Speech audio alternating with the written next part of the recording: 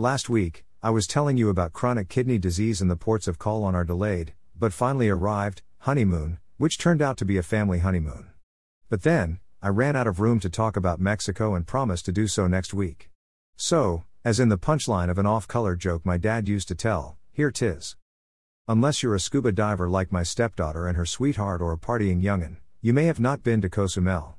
It's a small part of the country on the east coast and, again, we were warned not to get off the bus unless we were told to.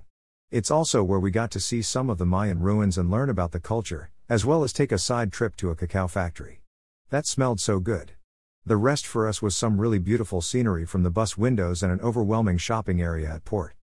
I've been to San Miguel de Allende, in Guanajuato State, for a writers' conference and met both American and Canadian expatriates there as well as those that winter in the relative warmth there. No one said it's not safe. No one said stay on the bus or within the compound, and I got to meet the natives, too. What a lovely, warm people. I've been to Ensenada decades ago and marveled at how uncommercialized it was. Of course, I don't know if it's still like that. I only have my memories there. I also vague memories of visiting different areas in Mexico long ago, but vague is the operant word here. Never once did I think about chronic kidney disease treatment while I was there until this last time. Heck, I didn't even know what CKD was, much less that it could be treated. So, what about Mexico? It would make sense to deal with the most shocking news first. This is from National Public Radio in April of last year. You can read more about the various theories as to what caused the vast number of deaths at http://www.npr.org/section/health/3069070997/mysterious kidney disease slays farmworkers in Central America. This form of kidney failure, known as insuficiencia renal crónica in Spanish, or chronic kidney disease of unknown origin in English, is now found from southern Mexico to Panama, Tercios Ruiz says. But it occurs only along the Pacific coast. The disease is killing relatively young men, sometimes while they're still in their early 20s. Researchers at Boston University have attributed about 20,000 deaths to this form of kidney failure over the past 2 decades in Central America. More recent reports have suggested it was severe dehydration that caused CKD in these young men. This is from a 2010 report published in the National Institutes of Health PubMed at http://www.ncb.nlm.nih.gov/pubmed/20186176.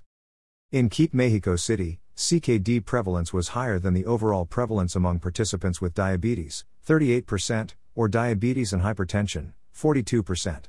Most Keep Mexico participants were unaware of the CKD diagnosis, despite that 71% in Keep Mexico City had seen a doctor in the previous year. CKD is highly prevalent, underdiagnosed, and underrecognized among high-risk individuals in Mexico. Keep is an effective screening program that can successfully be adapted for use in Mexico. Just in case you've forgotten, Keep is the National Kidney Foundation's Kidney Early Evaluation Program. As you can probably tell, current information is not that readily available. But I didn't give up. I found an abstract at ResearchGate that demonstrated that the homeless in Jalisco State, on the western coast and the home of many Mexican traditions, had a higher incidence than the poor for undiagnosed hypertension and diabetes in 2007. You can look at the exact numbers in this small study at http://www.researchgate.net/publications/260208642_chronic_kidney_and_Mexico. Finally, something more recent.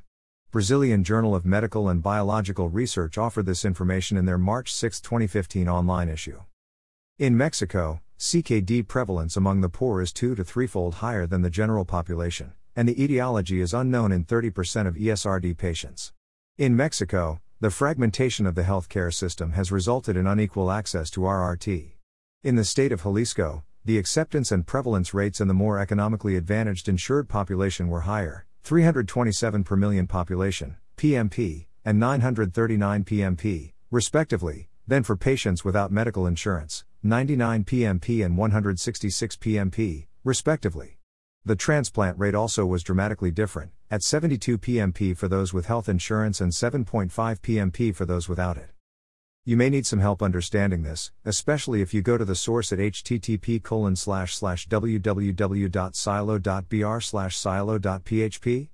It equals S0100879 by 2015000500377 and script equals psi_art text, so here it is.